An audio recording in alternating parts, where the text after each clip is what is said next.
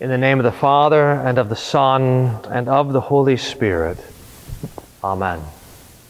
Dear saints of God, no doubt on the screen that you are watching right now, you have also seen the news of the world falling apart.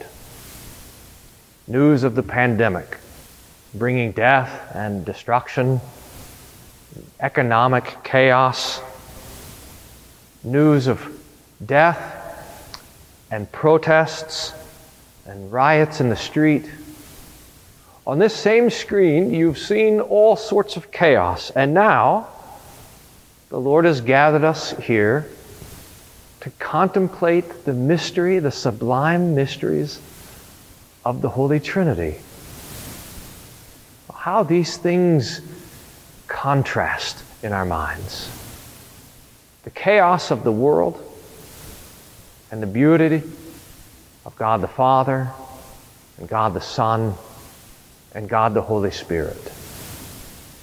But make no mistake, this call to contemplation of the first and greatest mystery of the Christian Church, the mystery of the doctrine of the Holy Trinity, is not some sort of abstraction that takes us up out of this world as if we could, by mental exercise, somehow escape the realities of this fallen age.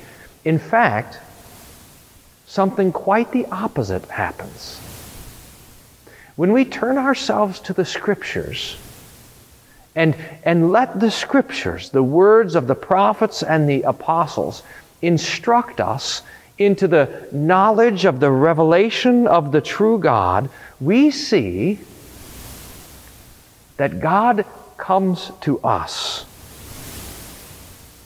that God gives Himself to us, that God is found with us. Here's a little quote from the end of the Large Catechism.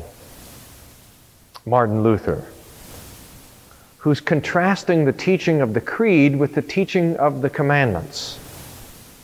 The commandments are good, but the commandments are telling us what we ought to do, how we ought to live, what is necessary for us to please God. But the Creed comes along, taught by the Holy Spirit alone, to tell us what God has done for us. Luther says it like this: "For by this knowledge of the Creed, of the Christian faith, we obtain love and delight in all the commandments of God, because here in the Creed we see that God gives Himself entirely to us, with all that He has and is able to do, to aid and direct us in keeping the Ten Commandments. The Father gives Himself to us with all of creation. The Son gives Himself to us with His entire work of redemption. And the Holy Ghost gives Himself to us with all of His gifts." In other words, when we turn our attention to the doctrine of the Holy Trinity, we find there God who is gracious and kind and loving. God who cannot help but serve. God who cannot help but give and bless. God the Father has created all things, and He's done that for you.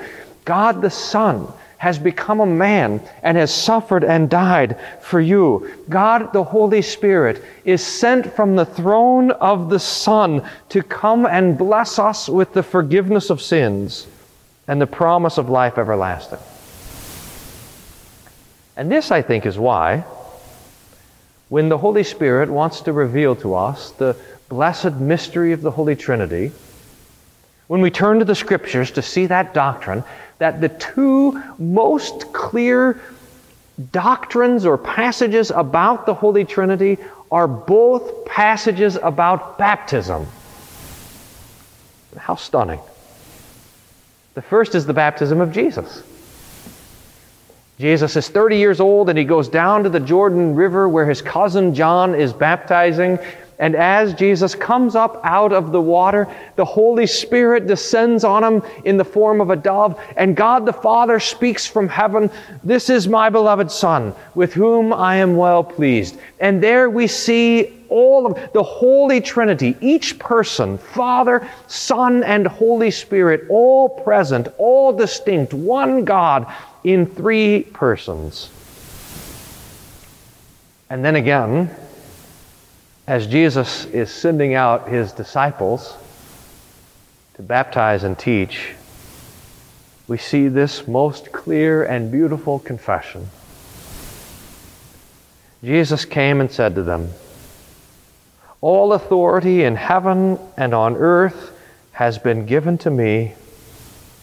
Go therefore and make disciples of all nations, baptizing them in the name," singular, the name of the Father and of the Son and of the Holy Spirit, teaching them to observe all that I have commanded you. And behold, I am with you always to the end of the age. The doctrine of the Holy Trinity is not some abstraction. God the Father, God the Son, and God the Holy Spirit give themselves for you and to you. So that in your baptism, God the Father adopts you as his own child, so that we could say, "Behold what manner of love the Father has given unto us, that we should be called the children of God." In baptism, Jesus is pleased to be called your brother, to embrace you as a friend, and to forgive all of your sins. Baptism is the washing of the water and the Spirit, so that the Spirit is pleased to come and to cleanse you from all unrighteousness and to deliver to you the perfection that Christ has won for you, to claim you as his own, to fill you as his vessel, as his temple, and to call you his Holy One, his friend, to have fellowship with you and to delight in you. God the Father and Son and Holy Spirit gives all for you and for your salvation. And if you're baptized, then you have it. Now there's a surprise for us in this text. I want you to imagine that you're there with Jesus on the mountain, with the disciples who had worshiped but had still some doubts. And Jesus comes along and he says, "Guys, I've got good news. All authority in heaven and on earth has been given to me." You have to imagine that the disciples' imaginations are running wild with ideas. After all, what would you do if you had all authority in heaven and on earth? And no doubt this is a great question for us. If we had all authority on heaven and on earth, what would we do? Bring an end to the pandemic, no doubt. Restore economic certainty. Find jobs for all of the people out of work. Bring an end to racism. Protect the lives of the downtrodden. Find justice on the earth. Bring an end to rioting and to the destruction of property and life, and bring about peace. Bring an end to war and disease and strife. No doubt we would do all of these things if we had all authority, but listen to what God the Son says. Listen to what our Lord Jesus Christ wants to do with all authority in heaven and on earth. Go therefore and make disciples of all nations, baptizing them in the name of the Father and of the Son and of the Holy Spirit, and teach them to treasure everything that I have said to you. And look, I'm with you always, even to the end. Dear saints, this is what Jesus wants to do with the authority that he receives as the divine Son of God, crucified and risen. He wants to forgive all of your sins. He wants to give you the wisdom of knowing who you are, created, fallen, redeemed, and soon to be resurrected. And he wants to give you the knowledge of who he is.